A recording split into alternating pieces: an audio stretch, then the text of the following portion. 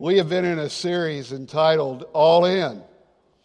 We conclude today, and it's kind of bittersweet to me to think about the fact that we've gone as far in this series as we're going to go, because it's really a life-changing series, a life-changing series of messages in relationship to the idea that all of us are lacking a little bit, holding something back a little bit, not willing to sacrifice completely to Jesus. Being all in means something different for every person in this room. Haven't figured that out yet. For Noah, it meant building a... For Abraham, it was a challenge to sacrifice his son. For Caleb, last week, it was to go against the flow, to say in the midst of others, the majority claiming there was no chance for victory, that the giants in the land would overcome them. It was him reporting that God was bigger than any giant and living out that faith and that commitment to God even at a ripe old age. But it's something different for you, isn't it? All of you know what area of your life, what specific thing in your life that you haven't given completely to God. All of you know where you've drawn the line and said, I'll be this committed, but not this committed.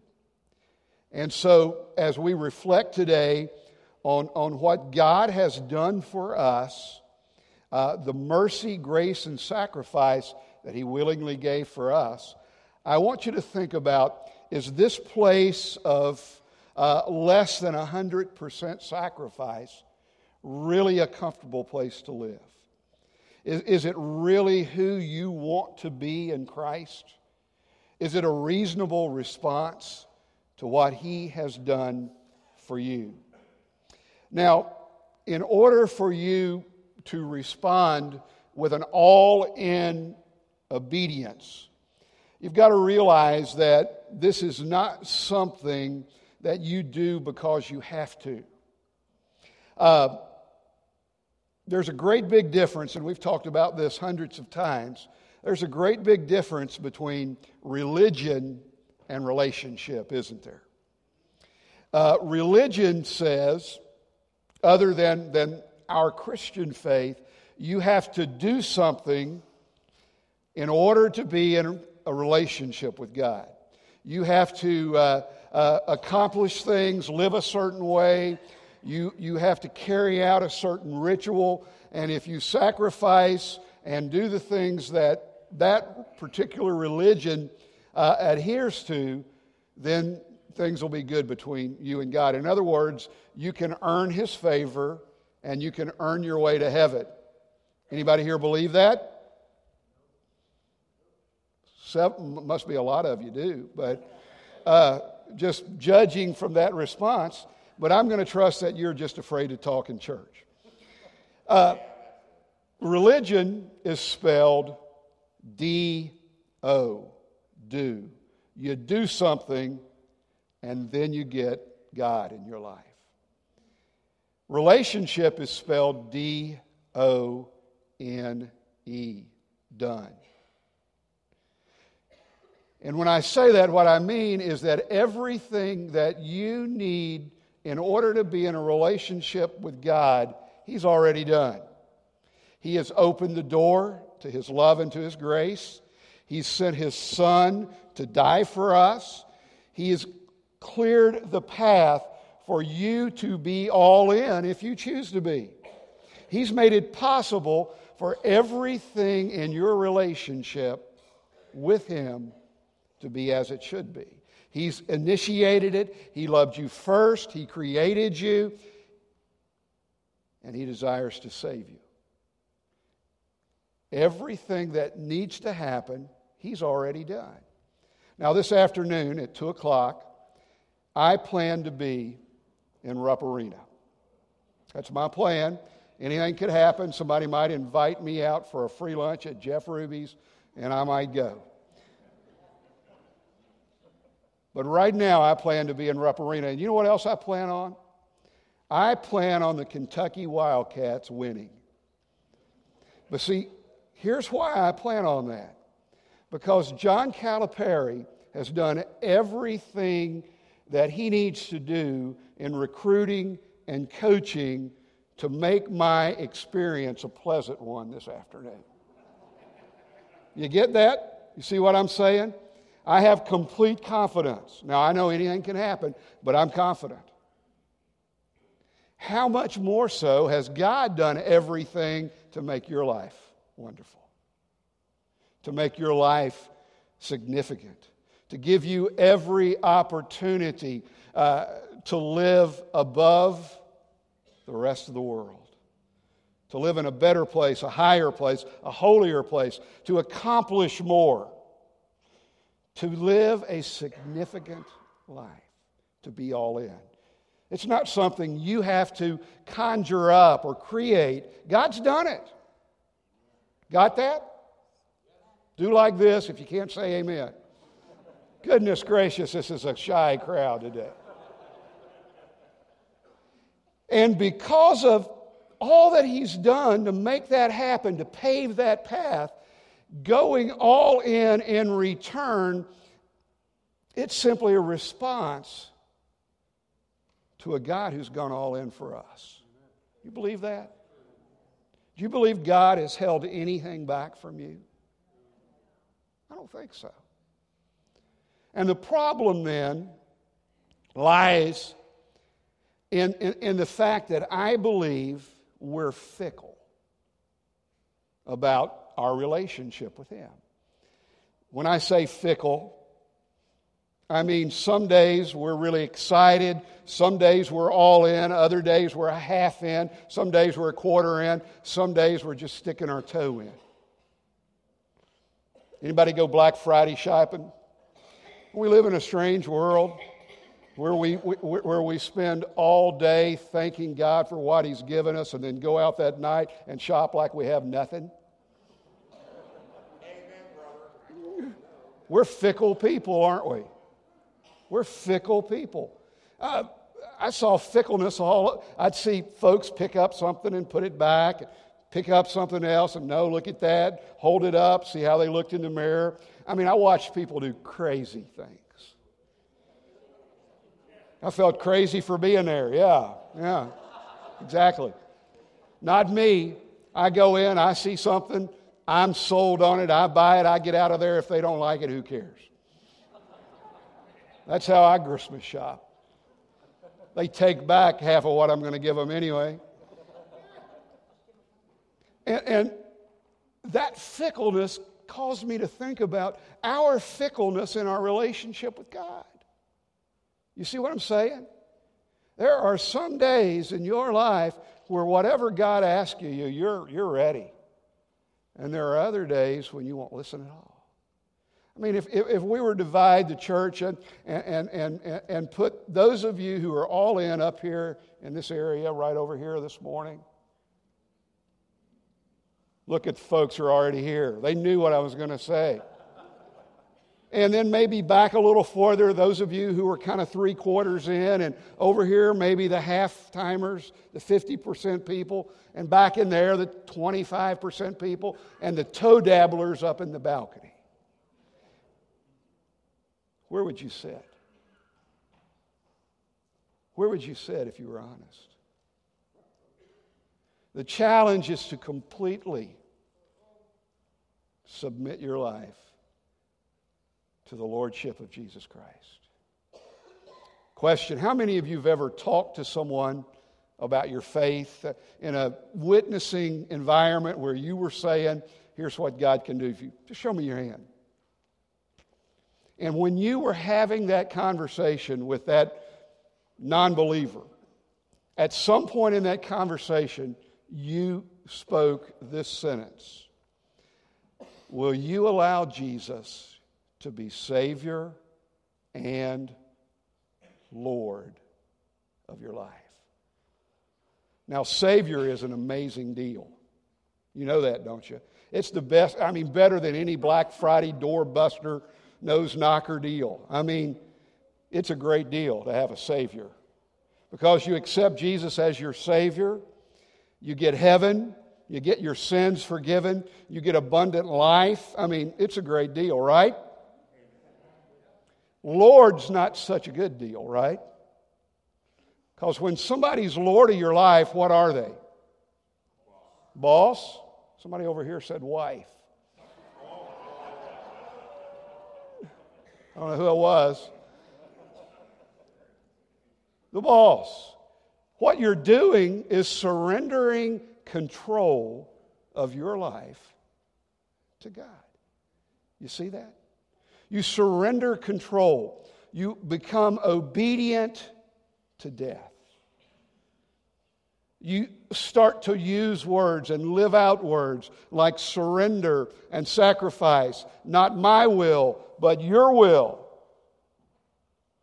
And that's tough. It's easy to have a Savior. We're all in there. Not so easy to have a Lord. But that's what we're called to do. That's part of the bargain. That's who we are. We lessen so He is on the throne. And if you understand the concept of being all in, it's wrapped up and packaged in lordship. Jesus is Lord. I want to read a story about a lady who understood that, I believe, without any hesitation or reservation. Happened in Bethany. It's in Matthew chapter 6 or 26, verse 6. He's in the house, Jesus in Bethany, at the house of Simon, and a woman came to him carrying an alabaster flask of costly, fragrant oil. Now he's talking about white shoulders here, or polo woman, one of those kind of deals. And she poured it on his head as he sat at the table. And his disciples saw it. They were indignant. Why this waste? For the fragrant oil might have been sold for much and given to the poor. And when Jesus became aware of what they were saying, he said to them, why do you trouble the woman? She's done a good work for me. The poor are going to be with you always. But me you won't always have. For in pouring this fragrant oil on my body, she did it for my burial. You see, Jesus knew what lay ahead.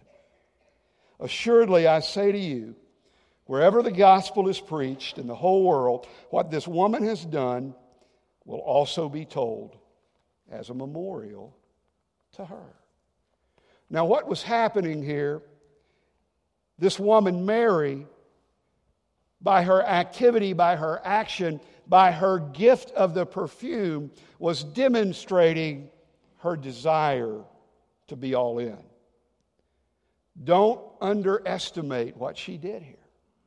Probably this fragrance, this full jar full of fragrance, was the most valuable possession in her life. Most extravagant possession in her life. Could have represented her life savings. And so she brings what is most valuable to her, not because Jesus needed a perfume bath. Now there's some people in this room who might. Not because Jesus needed a perfume bath, but because she wanted to say, here's my reasonable response to what you've done for me. A few days later, Jesus would in reality die for her, as He's done for us. And so I'm going to hold nothing back, Jesus. I'm going to give you the best that I have in whatever form it is. And here's what happens to you and I. When we begin to think about how we're going to respond to God, we start to almost negotiate in our mind with how little we can get by with. We start to think about ways to cheapen our response. We try to figure out how we can go budget, economy, Black Friday on God. We can get the best deal. How ridiculous is it when someone loves you with the extravagance that God loves you with, to pay him back with half-heartedness? What are you holding out on God today? Is it your money? We've talked about that lately. Are you willing to give your best, your tithe? You willing to pay or return to him what is his with enthusiasm, with richness? Is it your time? Do you say, God, you can have this much but not that much? Is it your obedience that God, I know what I should be doing, but here's what I'm going to keep doing? Here's the choice that I'm going to make. Is it a habitual sin? Is it an addiction? But there's something in your life, in the face of the grace and mercy, in the face of the extravagance of God, that you're not willing to pour out. Because it would cost you too much. It would cost you too much.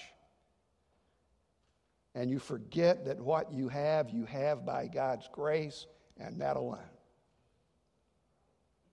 I didn't get an amen on that, did I? When we offer God our time, our servanthood, our tithes and offerings, we're offering him our life. That's what Mary was offering Jesus. Her life. She poured it out. We hoard. We cheapen. And don't offer God our life. Well, Judas was there. And when it said the disciples became indignant because of the cost, in other places in the gospel, it says that the one who felt that way the strongest, the one who brought it up, was Judas. How could someone give this much to Jesus? We could have spent it in a far better way. You know what I think Judas said? We could have used it for the poor. I don't think he gave a hoot about the poor. Do you? I don't think that was where his heart was, but it sounded good. It sounded good. He proved his heart just a little while later, didn't he? Because the Bible talks about that Last Supper. Remember the picture of Da Vinci that Da Vinci drew of the Last Supper? And Judas is right there in the picture, isn't he? Right there. In the midst of his unworthiness, in the midst of him cheapening what Jesus had taught him and his discipleship, Jesus became worth 30 pieces of silver. That money became more important to Judas than the ministry and his relationship with Jesus. You see that? And in case you want to point a finger at Judas, which is easy to do, he's the guy nobody wants to be, right? I don't know anybody named Judas, do you? He's the guy nobody wants to be. If you're honest, how many times have you sold Jesus for less? How many times have you lessened your integrity for less? How many times have you broken his heart for less?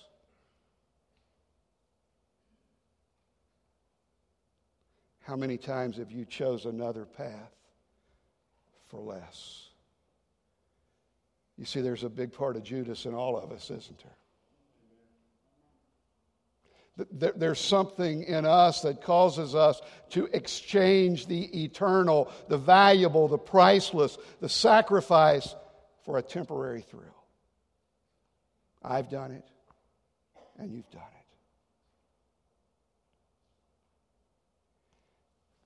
it. In just a few moments, we're going to sit at the table as Judas and the other disciples sat there with Jesus. And here's a word, I believe, of absolute encouragement. Jesus was willing to invite Judas to sit at the table, even though he knew the blackness of his heart. And if you've ever felt unworthy to be here, remember that you don't have to be perfect to come. Remember that God has you here today not only to sit at His table, but to do a work of redemption in your life. A work of redemption. He invited Judas to the table, and He invites you.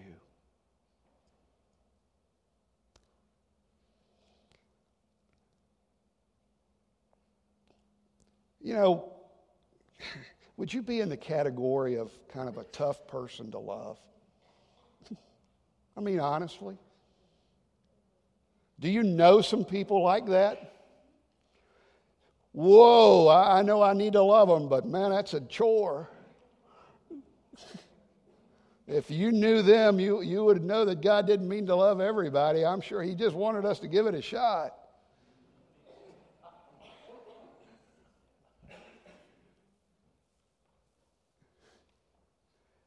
And you know what I think? I think because we have no clue about unconditional love, about loving without any restriction. And we don't get the idea that we don't have to change to get God to love us. You know, surely we do need to go all in, but whether we ever go in or all in or not, it isn't going to keep God from loving us. We don't have to change to get Him to love us. His love will change you. And so if you've been hesitant and stuttering and walking very slowly towards that place of complete surrender and sacrifice, the reality is that the only way you will ever get there is not by a condemning sermon or not by even scriptural encouragement. You will only get to a place of complete and absolute sacrifice and surrender of your life to God because you realize how much He loves you in the midst of your unworthiness. The next scene in Matthew chapter 26, after the betrayal of Judas, we find Jesus in the Garden of Gethsemane, and He introduces us to a term that we've seen elsewhere in Scripture, but nowhere in relationship to this. And I just want to read a couple of passages from the prayers of Jesus in the Garden of Gethsemane. In verse 39, He says, Father, if it's possible, let this cup pass from me. Nevertheless, God, it's not your will or my will, but your will. It's what you want. But if it's possible, let this cup pass. Verse 42, it says again a second time, He went and He prayed, my Father, if this cup cannot pass away from me unless I drink it, let it be so. He's talking about the cup of wrath. Cup of wrath which is filled with the sin of mankind. You see, this concept of a Savior coming to die wasn't a new thing. Jesus knew before he came what was going to have to happen.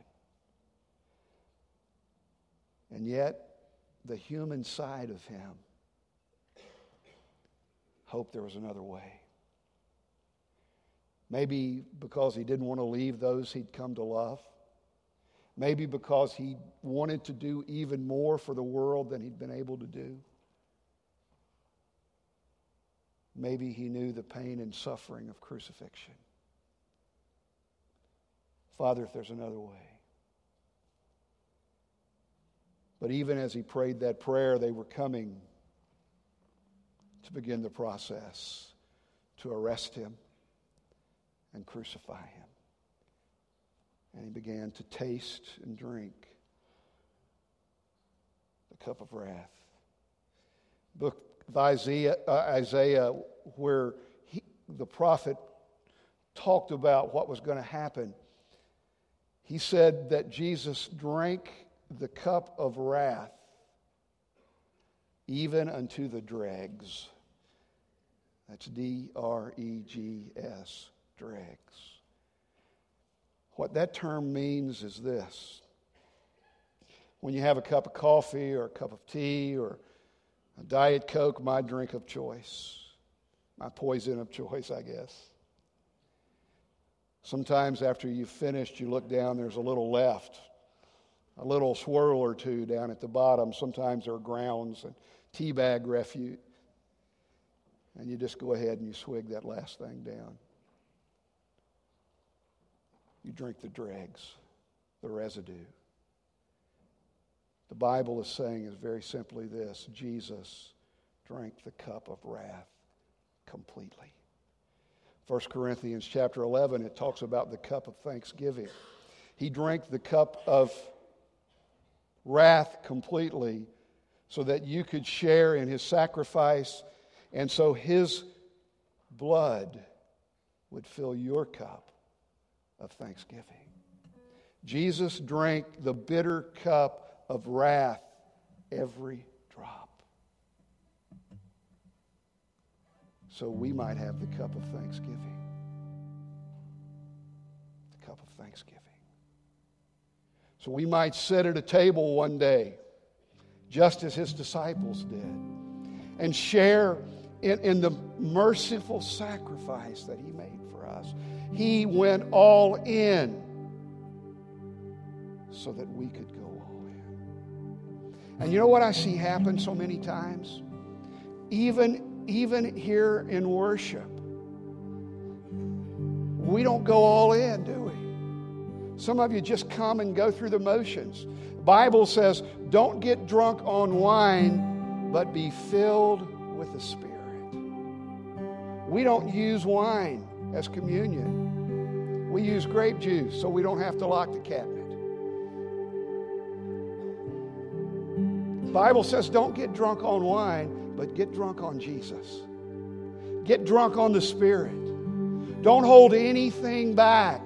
When you worship Him. Be intoxicated with Him. Be in love with Him. Don't come and just go through the motions. Don't come and act like a Baptist. Worship Him. Think of what He's done for you. Worship Him. Without inhibition. Is it possible that in any area of your life, in every area of your life, you've never really worshiped Him? You've never been that in love with Him that He transcends everything. You've never been drunk on the Spirit. Is it possible? You see, what happens here is just a microcosm of what happens out in the world. I'm here, but I'm not here. I'm here, but my mind's elsewhere. I'm here, but I'm not really going to get into this. I'm here, but I'm not going to let it change my life. I'm here, but I'm not all in. just a microcosm. And I wonder, as you reflect upon what Jesus has done for you, on the cup that he drank for you, the death,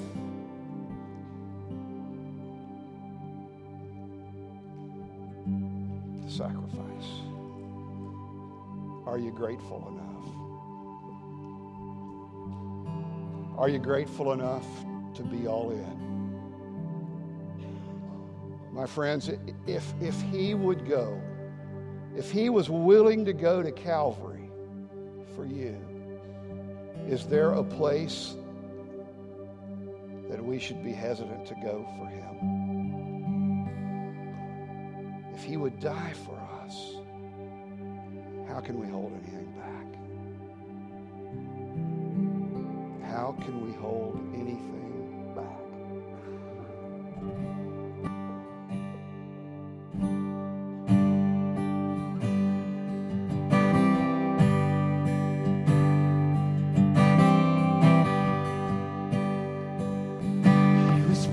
For our transgressions, he was crushed for our sins. The punishment that brought us peace was upon him. By his wounds we are healed.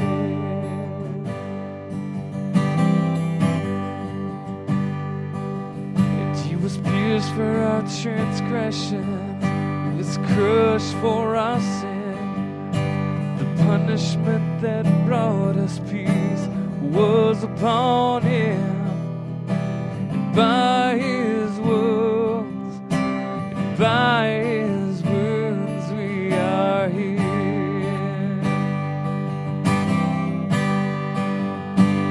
We are healed by your sacrifice.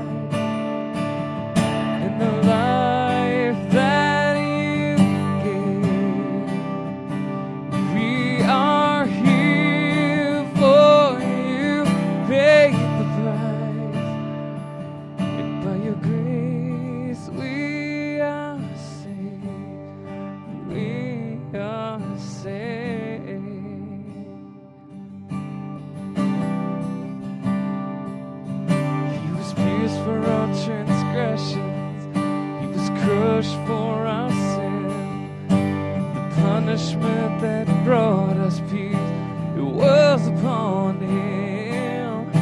And by his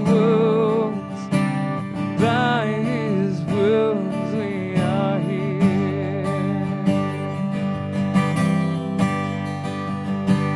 We are healed by your sacrifice.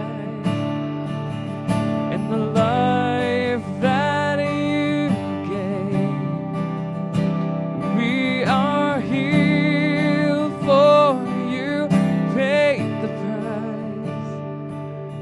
By your grace we are saved. We are saved.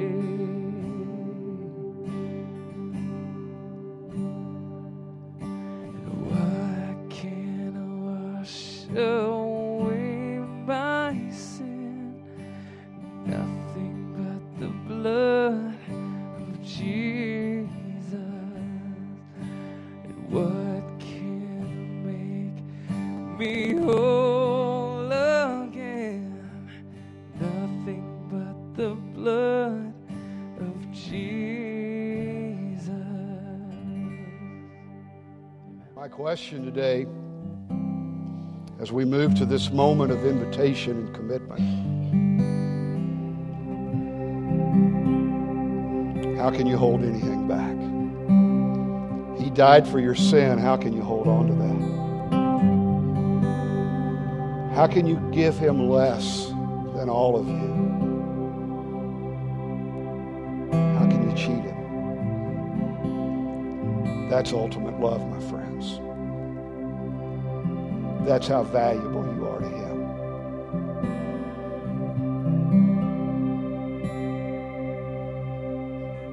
Altar's open.